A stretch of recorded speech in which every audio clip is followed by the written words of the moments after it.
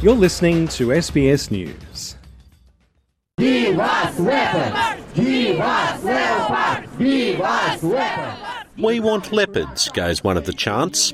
But these people aren't protesting at a zoo or on the plains of Africa. They're outside the European Union building in Brussels.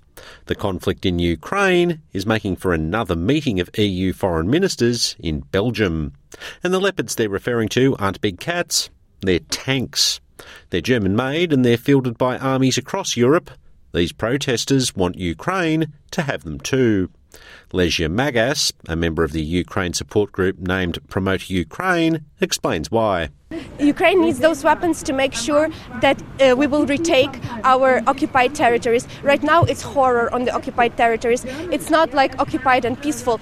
People are being tortured, children are being stolen away and brought to Russia. So it's not a matter of territories, it's what happens to our people. And in order to help us liberate our people, we need to have aggressive, offensive weapons. We cannot protect ourselves into victory. The German government must approve any re-export of the Leopard tanks, and they haven't yet given their approval. Poland is willing to re-export the tanks should approval be given. The Polish Prime Minister, Mateusz Morawiecki, is urging the German government to do just that. Cały czas naciskamy na rząd w Berlinie, aby udostępnił swoje leopardy. We are constantly pressing the government in Berlin to make them share their leopards.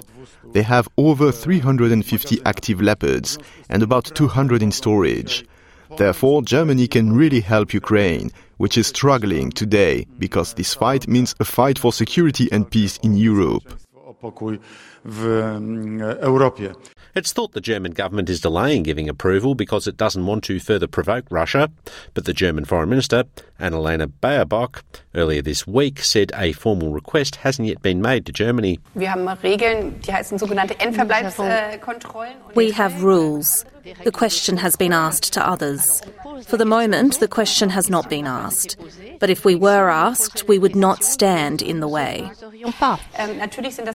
Poland says it is willing to provide 14 Leopard tanks if it is allowed to, but it qualifies this statement by saying its export of the tanks only makes sense as part of a larger commitment, meaning it wants other countries to export the tank too. Britain says it will supply Ukraine with 14 tanks. These are of a different type called Challenger 2. The French government says it is not ruling out exporting some of its tanks, known as Leclerc tanks, and some in the United States want that country to send some of its M1 Abrams tanks to Ukraine.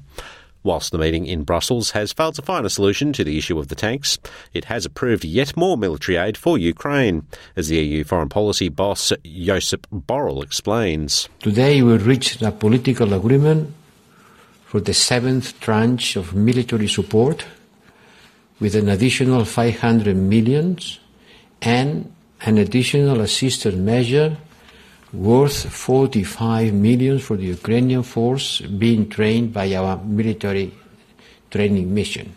That €545 million worth of support is around $840 million, and it brings the total worth of military support the EU has offered Ukraine in its war with Russia to about $5.5 billion.